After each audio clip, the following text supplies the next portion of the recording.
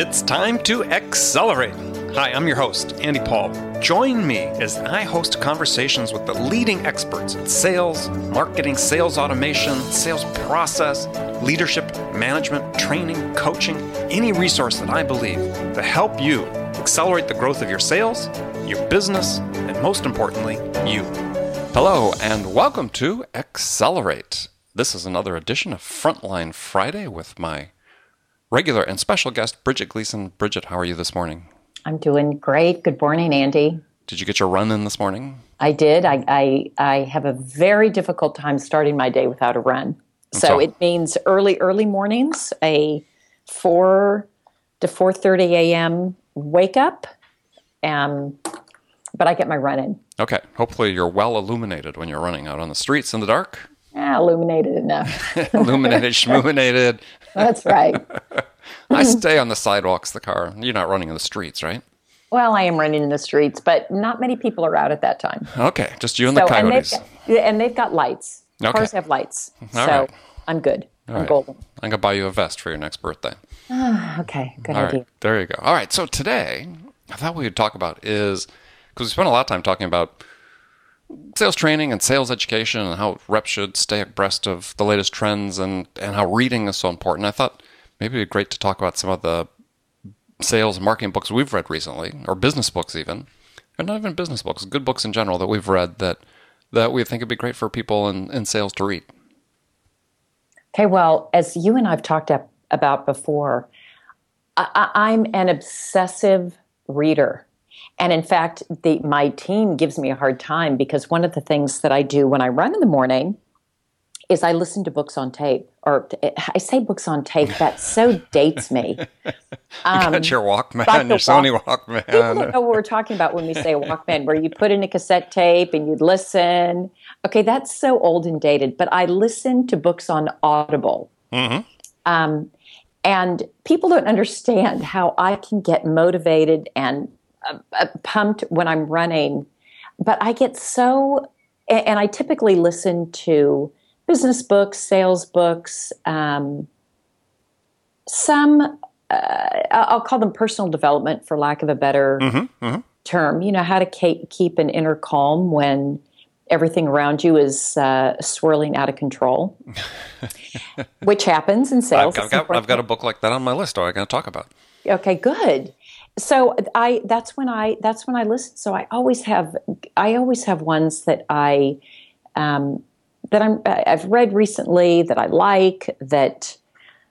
So I'm happy to talk about that. Okay. And if there are any that you think of, otherwise I'm happy to talk about some.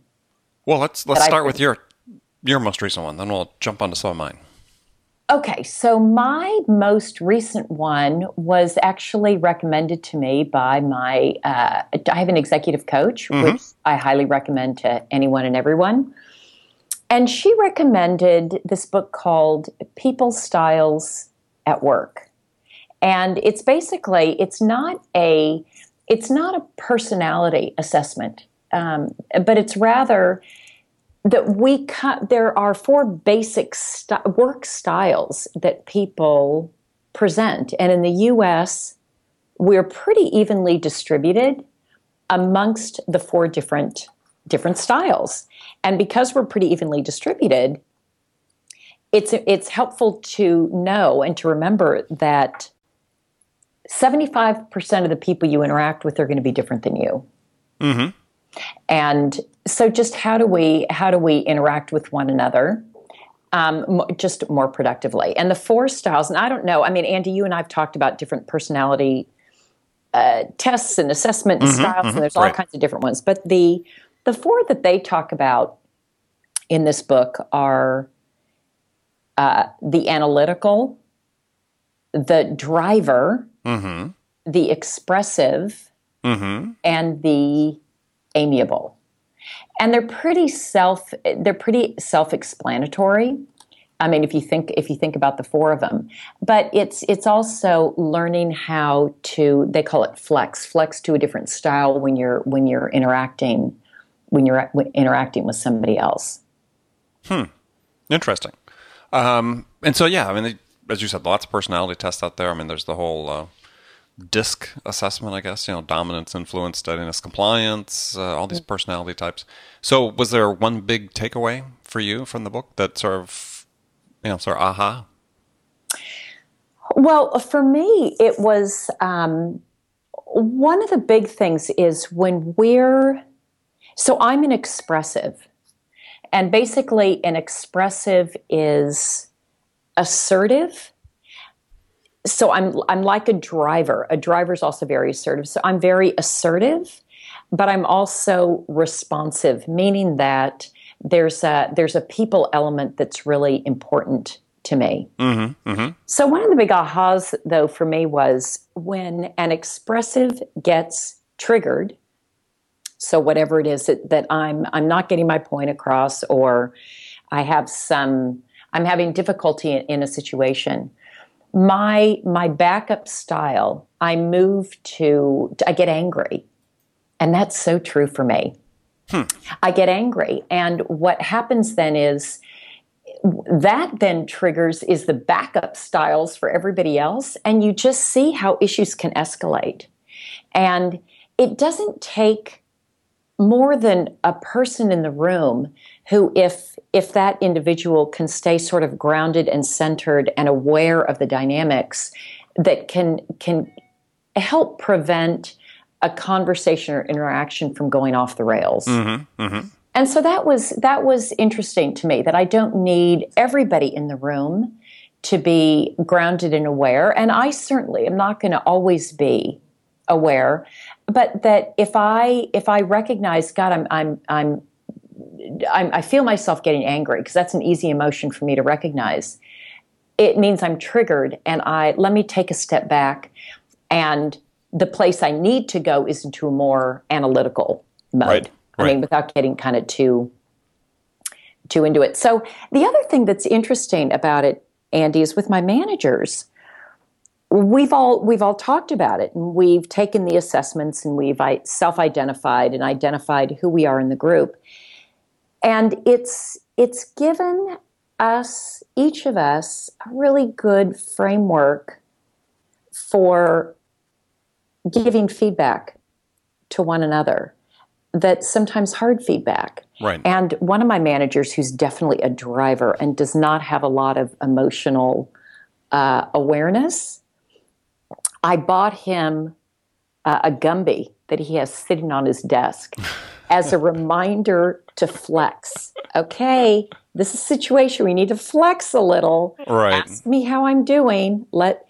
And it's just given us a nice way to be able to talk about it where people don't feel threatened. The thing that they make very clear in the book is that there's not one style that's better than another or more successful than another, or that you should strive for.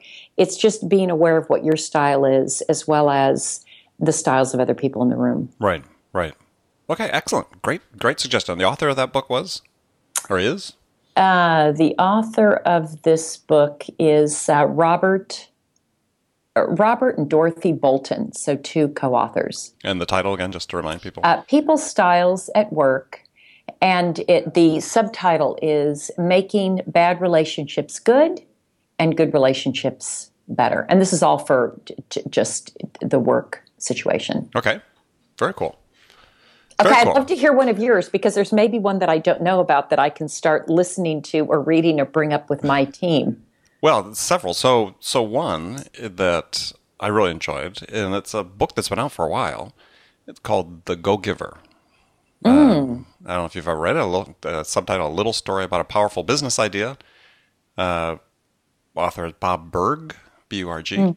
And it's a parable laid out about, what do you call this? Five laws of stratospheric success. But really oriented around sort of saying that, how much you're worth is really determined by how much more you give in value than what you take in payment, basically. I mean, that's sort of one of the laws, but it's the one that really sort of, I think, frames a lot of the book, is it's, how you serve people is really going to dictate ultimately, what you receive in return. And it's just sort of a simple concept that, we talk about in sales a lot in terms of being of service to other people, but it's one that really brings it home in a very succinct way. And I said there's sort of 5 laws of success. One is, the law of value. And as I just said, your worth is determined by how much more you give in value than you take in payment. They have one called the law of influence. Your influence is determined by how abundantly you place other people's interests first. And so you think about, when you're talking with customers, if you're always thinking about what's next and what's in it for you as opposed to what ultimately they're going to get out of it, you're going to have a hard time succeeding to the extent that you want. And so it wraps up a lot of really interesting common sense thought about being other-oriented and service-oriented in, a business that, we find that you and I have found a lot that, a lot of people in and a lot of sales reps and so on have a hard time putting the interest of the customer first in a very authentic and sincere way. And this, I think, gives a framework for people to do that. Yeah, it's great. We talk a lot at Sumo Logic about you're playing for the front of the jersey, not the back of the jersey. You're playing for the team as opposed to, your own name on the back of the jersey. And it's sometimes, Andy, just so antithetical to what the traditional sales persona is. You hear about salespeople being coin operated and it's all about me and all they want to do is make money. And it's very me, me, me, me, me. Mm-hmm. And what you're describing, and it sounds like Bob Burg is describing in his book, The Go-Giver, is the opposite of that. Yeah. It's giving, not getting. And how have you found that salespeople respond to that message and that concept? Well, I think that what I'm finding, and when I tell people about it, and I actually have recommended this book to clients to read and included on a reading list I provide to clients to have as part of their sales education curriculum, is that people gravitate to it because it's people feel like they're struggling, right? We're out there in a really competitive world, and it's hard to get in the door and talk to the customer, and they're being flooded with inquiries from tons of other sales reps. And it suddenly says, well, maybe this is a way I can really set myself apart. And so it gets people thinking. And I think that's really what you want, I want to be able to stimulate thoughts that perhaps there's a different path that we can all follow, a path that's our own, but that incorporates more of the elements of service as opposed to sort of traditional sales methodology or sales ethos, if you will, of sort of imposing myself on a customer. Yeah, I really like that, Andy. I'm looking forward to reading it. I think also prospects and customers and those around you, they pick up on that. So it's not only perhaps what a sales rep does, but it's the attitude by which they're approaching their job and a situation and an interaction that I think people pick up on. And it's much more attractive and interesting to work with somebody that has that mentality and framework than it is the person that's always, me, what's in it for me? How quickly can I close this deal? How much can I get? How am I going to win? I think there's just a lot more in there that's attractive for the prospect and customer as well. Yeah, and you have to practice it because one of the laws in the book is the law of authenticity. I mean, this has to be something you feel sincerely. Although people pick up on insincerity, your buyers pick up on insincerity really quickly, and it's part of the reason that salespeople, there's sort of the stereotyped image of a glad-handing, "Hey, how you doing?" type salesperson, and so they'll get it if you're not really sincere about this. So you have to practice it. It's going to be hard for people that come from the other perspective. But when you really start making it all about the customer and what they're trying to achieve, it's amazing how easy it starts to become. Well, I think that's a good point, Andy. If somebody's doing it just because, hey, this is a way for me to get more, I can't imagine it would work. Yeah. As you point out, the authenticity is important. There was a conference I spoke at. Gosh, it was maybe a year and a half or so ago. I spoke at the conference, and then I must have been close to the front when I was listening to some other speakers, and then in conversations at breaks and things. And there was a CEO there who was also a speaker, and we had a friend in common. And this friend said to me after that he had come up to her and said, "Gosh, I was, interacting with Bridget, and I just observe her, and she just gives. She really cares. She seems like she really cares about the people she's talking to. She listens so intently. How can I? What did he say? How can I learn how to act that way?" Like he wanted to be able to do it. He says, I want to be able to do that, not because I feel it, but like, how do I pretend that I care like that? And she laughed and said, "It's not going to work if you are just trying to put on an act like you're really listening." No. So your story and the point about authenticity really rings true, that it can't be something that you just you put on like a mask and then, okay, that was good, and then I'm going to go back to indifference, or it's all about me again. Right. You got another one on your list, or you want me to throw another one out? Well, I'll bring up another one that I really have enjoyed. I've read it more than once. Wow. It's a book. Maybe I'm just slow, Andy. I read a lot of them more than once. They're relevant at different points in time. So this one is a book by Bill Walsh. Many of you, or some of you out there may know Bill Walsh as the legendary 49ers coach. And he wrote a book called The Score Takes Care of Itself. And it's his philosophy on leadership. And God, I love this book. And even the title itself is, and you and I have talked about this book a little bit, even the title itself really resonates with me, that it's this process that produces results. And if you focus on the process, and he really talks about the standard of performance, and if you focus on the standards of performance and excellence and those types of things, that's what's going to lead to the results. And just that's where your focus needs to be, not just in the results themselves. Yeah, I agree 100%. I haven't read that book, but it just got written down on my list to purchase, and so I'm a huge Bill Walsh fan. That so often, you see with managers is trying to manage outcomes rather than the process. And you can't manage outcomes.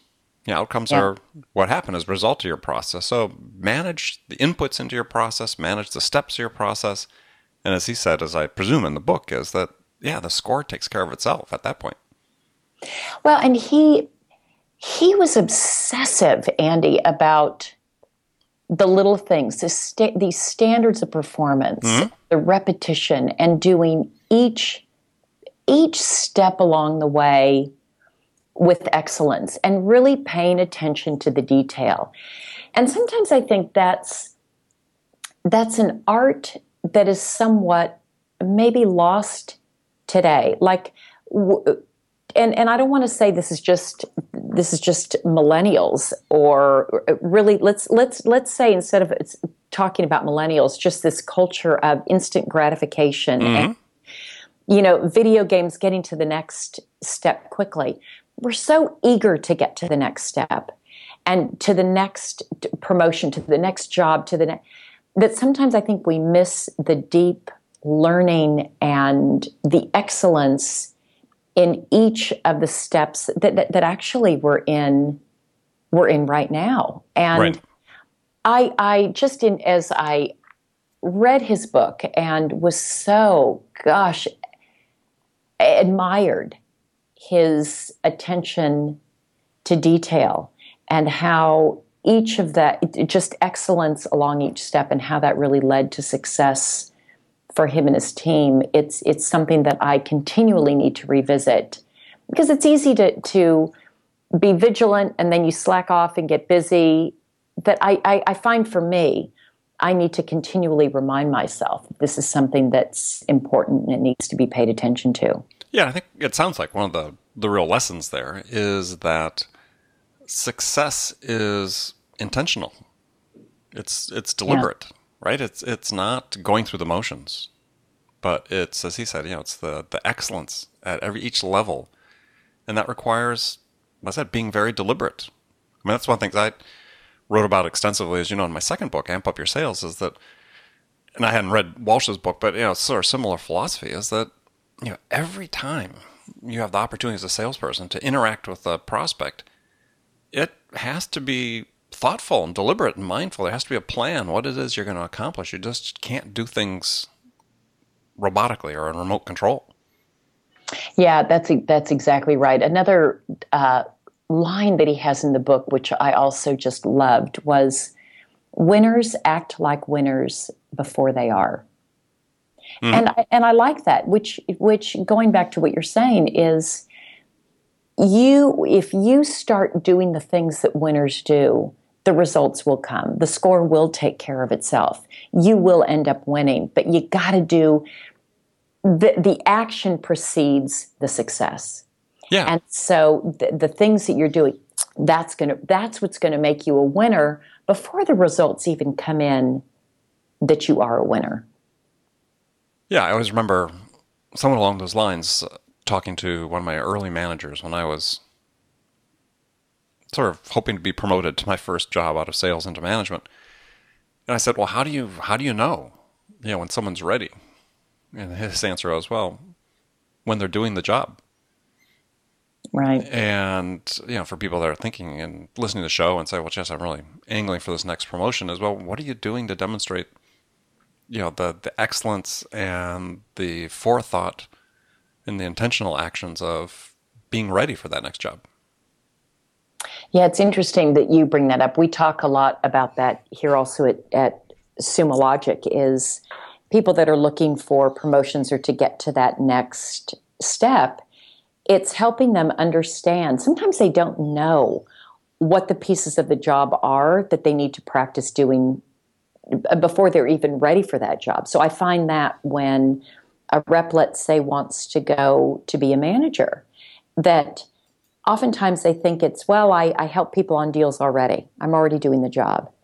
And sometimes I need to help spell out, well, there's several different pieces of being a manager that would be good for you to practice and demonstrate before taking on, or actually even before I would consider you for that role. Right.